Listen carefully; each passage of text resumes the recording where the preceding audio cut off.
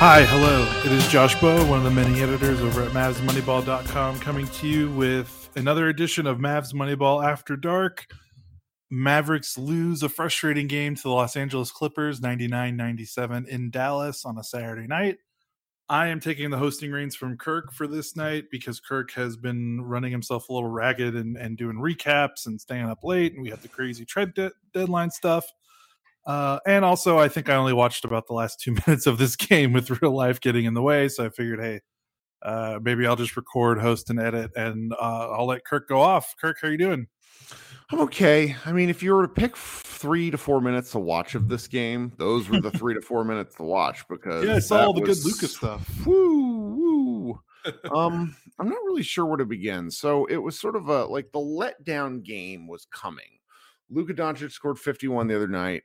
It was a very emotional win. I think cathartic in some sense because the Mavericks, were playing like Kristaps Porzingis was gone. There was kind of an element of, I think everybody got along, but there's just some closure to that thing. And so it's being able to come out and win against a Clippers team, which gives them problems kind of regardless of how they're playing, was something. And then tonight, Luka was getting matched up against early on Zubac and he just couldn't score. Was 3 of 10 in the first quarter, I think. Wasn't bad, but the Mavericks were up. And then in the second quarter, Coach Jason Kidd decided to run out a lineup which featured Josh Green and Frank Ntilikina, which was an absolute war crime. The Mavericks gave up a 7-0 run in 2 minutes. And they might have they definitely led again in the second half or in the second quarter. But I don't actually think they let, the Clippers ended up taking the lead at halftime. And I don't think the Mavericks led again in the game. Trey Burke ended up getting hurt, which I would like to kind of circle back on because the reliance and insistence that Trey Burke is an answer at ball handler is a cheap cop out and a reason the Mavericks, I think are, I'm just very frustrated by that decision. I don't want to circle back why later. The third quarter went okay. The fourth quarter, the Mavericks looked like they're about to just basically the game was basically over. And then things got a little dicey. Where is my game? At 3:30 or so, 3:20, the Mavericks called a timeout. And at that timeout, Terrence Mann, and let me be clear, I really like Terrence Mann. I think Luka and Terrence Mann would really get along with one another, just because of that feisty competitive streak. But at the 3:20 mark, the Mavericks took a timeout down 6, 88-82. Terrence Mann got in Luka's face, and Luka proceeded to score 15 points over the next 3 minutes and scare the shit out of the Clippers. The flip side was the Mavericks couldn't defend, couldn't grab rebounds. It was sort of the Luka only show, and his teammates didn't perform.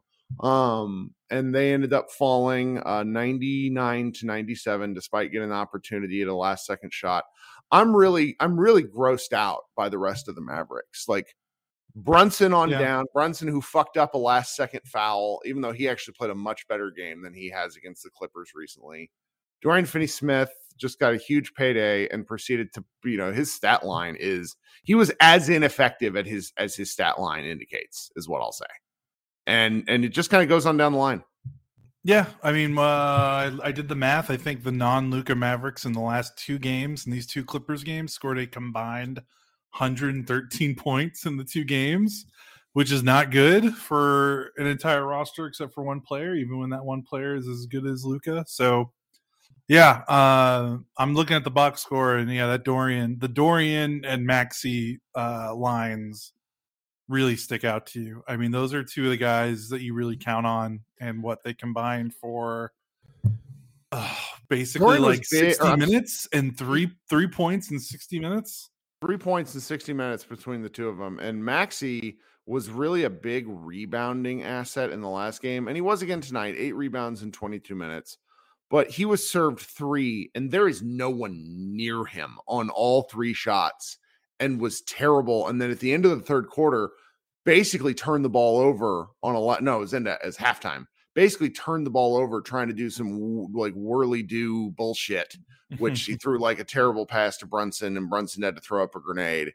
And it's just we've not even like Luka had 45 points, 15 rebounds, and 8 assists. The man has 96 of the Mavericks' last 207 points. It's crazy. You have to fucking do better than that. The rest of you. Luka took a lot of shots, okay? I'm not going to back away from that. All right, he missed some free throws because of course he missed free throws. But I'm just like, this was a game where I'm so thoroughly grossed out by the non-Reggie Bullock and to a certain extent Jalen Brunson, because again, he did play better. But he also, Brunson got saddled with that two-man lineup with Ntilikina and Green, and it was terrible. And okay. Yeah. At this point, it's hard to imagine the bench getting any worse than it is right now. I mean, the bench literally only made 2 baskets. 2 of 14. Yeah. 2 of 14. They scored 4 points. Josh Green played 20 minutes and was 1 of 7 from the floor. That's pretty crazy. Josh Green is just not he's not a traditional basketball player. And I'm willing to have debates with people that think he could become a thing. Okay. I'm not going to sit here and say he's not an NBA player, but I will tell you he is not an NBA player for a playoff bound team. He is like, you can't play him. Every good thing he brings, he takes something away. He had 3 steals tonight. He missed 4 layups that I saw. Like, this is the sort of stuff where it's like, oh, he was a terrible finisher at Arizona. And everyone's like, well, no, like he was bad. And he doesn't know where to go sometimes. And sometimes it's amazing. Other times, particularly against teams with length, it's disastrous. And tonight was just not a good game for him. And I'm sure he'll have games where he bounces back, but the Mavericks could have used anything from him. And his nice 1 of 7 in 20 minutes was horrendous. They just needed him to do anything positive, and he didn't. No. And this is where, I was wondering when the trade was made with KP, my biggest concern was that there's a possibility that Dinwiddie and Bertans, with the way that they've played in Washington, like, I was almost wondering, like, they could actually make the team actively worse just by like them being on the floor could make the Mavericks a worse team. Tonight is a bad example of that, because it's hard to imagine how you can't get any worse than what the bench did tonight. Like, even Dinwiddie scoring like 10 points on 12 shots would have been like, okay, like something. Yeah. Yeah. And that's really the hope. So, like, yes, that's the hope. I think it's worth pivoting to this because we've not seen either of these players play. They're going to get 3 days. They're going to have a moment. A lot of people are expecting some sense of rescue from Spencer Dinwiddie. And I don't think that is a fair thing to put on him. He has been nothing short of horrendous in Washington. There's the argument for vibes. There's the argument for him coming back from a torn ACL. He has 2 things to which I am more than willing to say the rest of this season is a pass. I want to see how he looks next year. But the Mavericks need something now, is my real thought.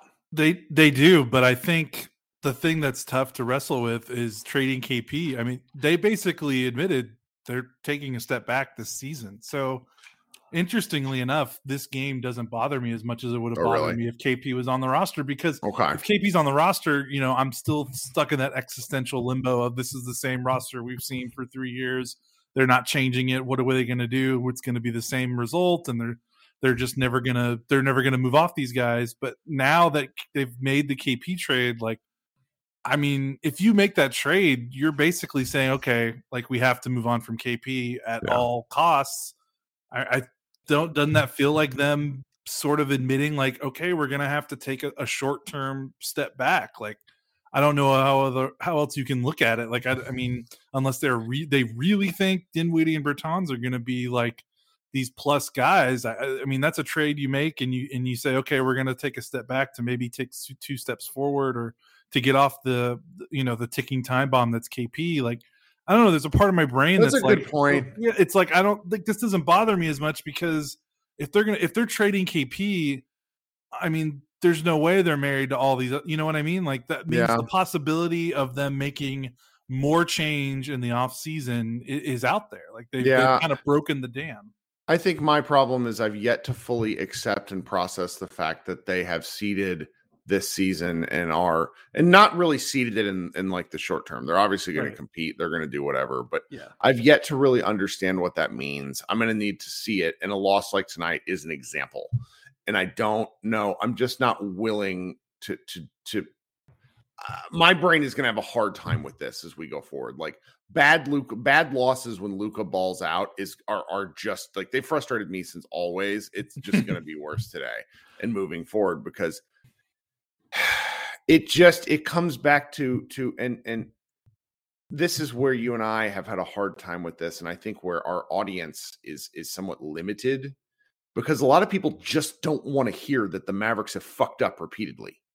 And I don't want to talk about how the Mavericks have fucked up repeatedly. But that's kind of what you keep circling back to, where I'm having to have conversations and earnestly look into what Davis Bertans might mean for the Mavericks. But when a night where, the non-Luka, non-Reggie Bullock Mavericks shoot 4 of 16 from 3 and most of them wide ass open. Can't get any worse. Can't get any worse. Right. Can't get anywhere. You know what that dude is shooting from the corners, by the way? Dalton and I talked about this today. Bertans, he's shooting like 57% from the corner. Right? He just has to play. That's not a number. Like, like what is that? Anyways, the particulars of this game were just like, it's a great way to spend a Saturday night because, like, look, we're in February. We're in the doldrums of the season. Our staff, I love all of you if you're this far into the podcast. Our staff has sort of mentally checked out for All-Star break, which means like the average fan is too. So like that game that was this competitive was really neat. And I was just, it's one of those, like they've not had as many this season, but there's just enough of these like losses that I'm just like, man, they're going to want that one back is where my head is. Oh yeah, totally. I mean, the more they lose these types of games, the more that them moving out of that 5th seed range is starting to become a little unattainable. And I think the Jazz have picked themselves and dusted themselves off. They've won 5 in a row. Well, they made some trades too, some good trades. Yeah, they did. They were, they did what they could to replace Ingles with Neil Alexander Walker. So I mean, now the worry, it's such a funny spot. They're like 2.5 back from the Jazz, and the Jazz are kind of got their mojo back. So you have to assume it's going to be very difficult to catch them. And they're also 2.5 up on Denver. So I don't really see them going anywhere. So they're kind of just stuck in that 5th spot, and it's a weird place. But yeah, I don't know. It's hard for me. Maybe we need to see a game with more games with the new Dinwiddie and Bertans and see what they do before we properly assess. But I will admit, as someone who didn't watch the whole game, so get mad at me if you want. But man, loading up the box score and seeing that Dorian 39 minutes, 3 points, literally 20. Well, 2 of his shots happened on one possession where he missed a 3 horrendously, and the ball basically came back to him, and he like ran and took a running like scoop layup, which also missed. And it's just like, man, Bob. Like, I don't know. That's going to be, I understand. I'm not disagreeing with the contract. I would have done it too, but it's like, I just hope, I don't know. I just hope there's some wiggle room there in terms of where you see him long term. He needs to take more shots. Like, it is not just a scoring thing. Like, okay, yeah, we need to look at him and see he needs to make more shots. He just needs to take more shots. Yeah, I don't know how like I said, I didn't watch the game. How do you play that many minutes? And only take 4. This is only going to make me grumpier as the night goes on. I do at least want to pivot to the big picture stuff, because I think what you had to say there about, us sort of like, anything. This trade sort of signifies that I'm not sure they think they can get out of the first round. And that is very hard to swallow. Now, anything can happen in a playoff series. But one of the reasons why this trade was frustrating to me, and not just because I'd kind of grown used to the Porzingis 2 out of every 3 games, plays good defense stuff, if he doesn't get out of the first round, this narrative for Luka grows. Trades, lineups, doesn't matter. The Mavericks have saddled Luka with a lot of baggage, and it's just not his fault. And it's going to make me very frustrated as the year goes on. Now, maybe Bertans and Dinwiddie really work, and they're able to surprise a team in the second round or in the first round. But the taking a step back is not something I had even processed, even though we talked and yelled about this trade the other night. And I don't know. I mean, the Western Conference is decimated this year, guys. Like, the Lakers are a broken joke. I can't imagine that's going to be the same next year. The Clippers are missing their two best players. The Nuggets are missing their second best player. The Warriors are missing their second best player for a huge stretch. Like, the road to getting better does not get easier for these Mavericks. Yeah, and the Clippers are going to be way better next year. The Nuggets are going to be way better next year. The Timberwolves are theoretically going to be way better next year. Well, Timberwolves are always theoretically going to be better next year. But I hear, and I don't like. I just. A lot of people are, Zach Lowe, for example, on his podcast, basically gave credit to the Mavericks, talking about how they have accepted the fact that this didn't work, and that's sort of like a sign of progress, right? Yeah. I mean, I agree. But it's still in the big sense, it's like they failed. It's such a moral victory. Right. And I hate it. I hate it because you and me and people don't like the people who really don't like us hate it when I say this shit.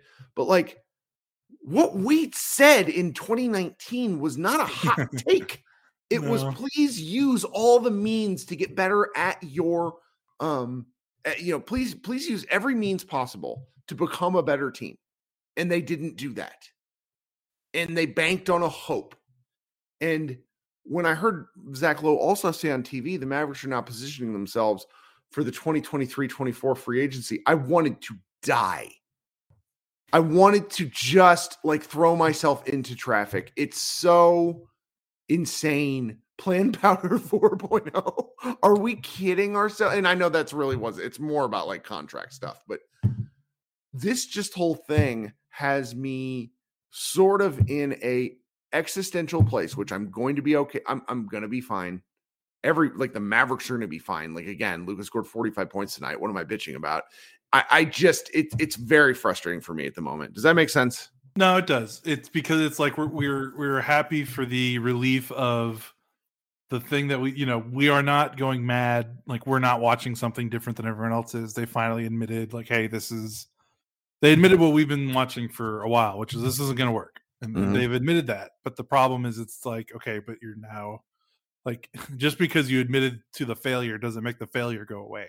It's still there. And now they have to try to recoup and rebuild, and it they can't, there's not a magic move to make in the next 6 months to change the trajectory. It just, they kind of have to take their medicine, right? They kind of have to take their lumps. And to do that when Luka's playing at an MVP level is very, very disappointing. So yeah, it's a weird feeling of relief that they're not going to go down the path they've been going down for 3 straight years, but also kind of a splash of cold water to the face. It's oh, now they got to do something. It's going to take a while to pivot. Right. Because the flip side of Porzingis being gone is the narrative will now shift from, oh, they're not involving Porzingis enough, to where when Luka scores 45, grabs 15, and dishes 8, and the Mavericks lose, to, oh, maybe it is everybody else. And so, the Slovenian folks who've been yelling at me for 3 years are going to be like, this is what we've been saying the whole time. And it's I don't know. I give, there's give and take to these discussions because it's every game. I just hate losing to the Clippers. I hate Marcus Morris played. Marcus Morris had the most just empty stats, 20, he was a -10, but his 20 points were just remarkably important. Their starters, this is, listen to this stat. Their starters were all in negative plus minus. And they won. That's really fun. I mean, we'll think about how, the Mavericks bench played about the worst bench game I've ever seen from an NBA team in a long time. So I guess that makes sense. Unfortunately, what sucks is now they get Miami, and Miami's not bad. New Orleans is after that. They're fresh. Yeah. The schedule is looking a little weird. It's Miami, New Orleans, Utah, Golden State, Los Angeles, and those are all road games. Are those after the All-Star break though? 2 of them are before, and the Utah, Golden State, Los Angeles are after the All-Star break. Yeah, so let's get to the All-Star break and then sort of reassess because those in a succession are sort of a different beast because that's just sort of where we are. The last thing I want to touch base on is Goran Dragic has essentially fallen out of the Mavericks' plans, and I want to make clear that I had always hoped that Goran would come to the Mavericks to be able to help Luka as a professional. I still think he can play. I know he can play. He was the second best player and often best player on a team that made their way to the finals like 18 months ago because the NBA schedule is so jacked up. He is not washed. Anybody that says he's washed is a person that doesn't watch basketball. Sorry. He didn't really have a great start with the Raptors, but they play a distinct style and they really weren't interested in his kind of veteran stuff. I fully believe that Dragic is potentially, I think he's better than Dinwiddie right now. The Mavericks sort of electing to go, we're going to play Trey Burke. Like, Trey Burke is not an NBA player anymore. Sorry. He's just not. Mm-hmm. And he got hurt tonight after 2 minutes, hurt his shoulder, got like a stinger, looked really painful. I'm sure he'll be fine. I hope he's fine. But relying on him, and they're like, oh, we already have Burke and Brunson. And it's like, Burke hasn't played this year. What the fuck are we talking about? And it comes back to the fact that Mark Cuban probably doesn't want to eat that salary is what it comes down to. And if that's the case, and we'll never know that, but if that's the case, that's a horrendous, another line of mismanagement that really frustrates me. There is the argument that, okay, there's not really the role for him here. He's not going to get the ball enough. Okay, I'm at least willing to buy that one. The Bucks are probably a better team for him, but like some of the contenders are. But it's like, if the Mavericks don't want him because they don't want him, that is a mistake. Yeah, and it's hard to, I think the argument was, well, they have to cut another player to sign him. And like, okay, well, do you cut Frank or do you cut Burke? Frank is awful. You cut I know our fans love Frank, but he is awful. Frank. You cut Frank 10 times out of 10 if Dragic wants to come to your team. We've had some fun. He had some moments, but you do not let a guy averaging 4 points a game, shooting 34% from 3, 38% from come on. You don't let that guy get in the way of adding, Dragic to your roster. But we'll see. At this point, Dragic might legitimately not want to come here with now that the landscape is what it is. And if he wants a ring, he's going to go somewhere else. So, yep. That decision, it seems so sure of it because the Mavericks, started playing well and they had, a glaring need, but now the glaring need's not as glaring since Dinwiddie will take up some minutes. And now it seems like other contenders look a little bit more might look more promising to him. So I don't know. It's going to be very weird though, how it went from he's a sure thing to now they're not even on the list. Yeah. And I had, friend of the show point out to me where it's like, this is why I thought the Mavericks are getting leveraged all year because there's this Slovenian connection. That may be the case. And, I don't know. I find this whole deal very frustrating because Luka is so unbelievably good. And there are moments when he just can't be talked. He can't be reached. And how could he? He's just on a different stratosphere. And I believe that Dragic is a person that can reach him at moments when he needs it. So, yeah, I don't know. Is there anything else you want to go over before we get out of here? No, I talk too much. Oh, it's okay. You can do a green room? Probably. Talk some more like a moron. Okay. I have a feeling the people that like joining your green rooms would like. This is good. This is a good. This is actually why they're fun because it's like talking about when they win, they're actually sometimes not very fun because it's like, hey, the Mavericks are great, and when they lose, it's like, It's called group therapy for a reason. I need to find a better title for victories. That's a good point. Yeah. Well, then let's get out of here. It's a Saturday night. Let's go enjoy the rest of our wonderful dad Saturday nights. That's right. This is Josh Bowe, Kirk Henderson, Mavs Moneyball After Dark.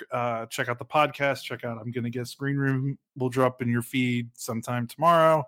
Check out the recap. Check out our post-trade deadline content because, good Lord, we have a ton of posts on the site since the trade deadline. I mean, not just I've really proud of the team.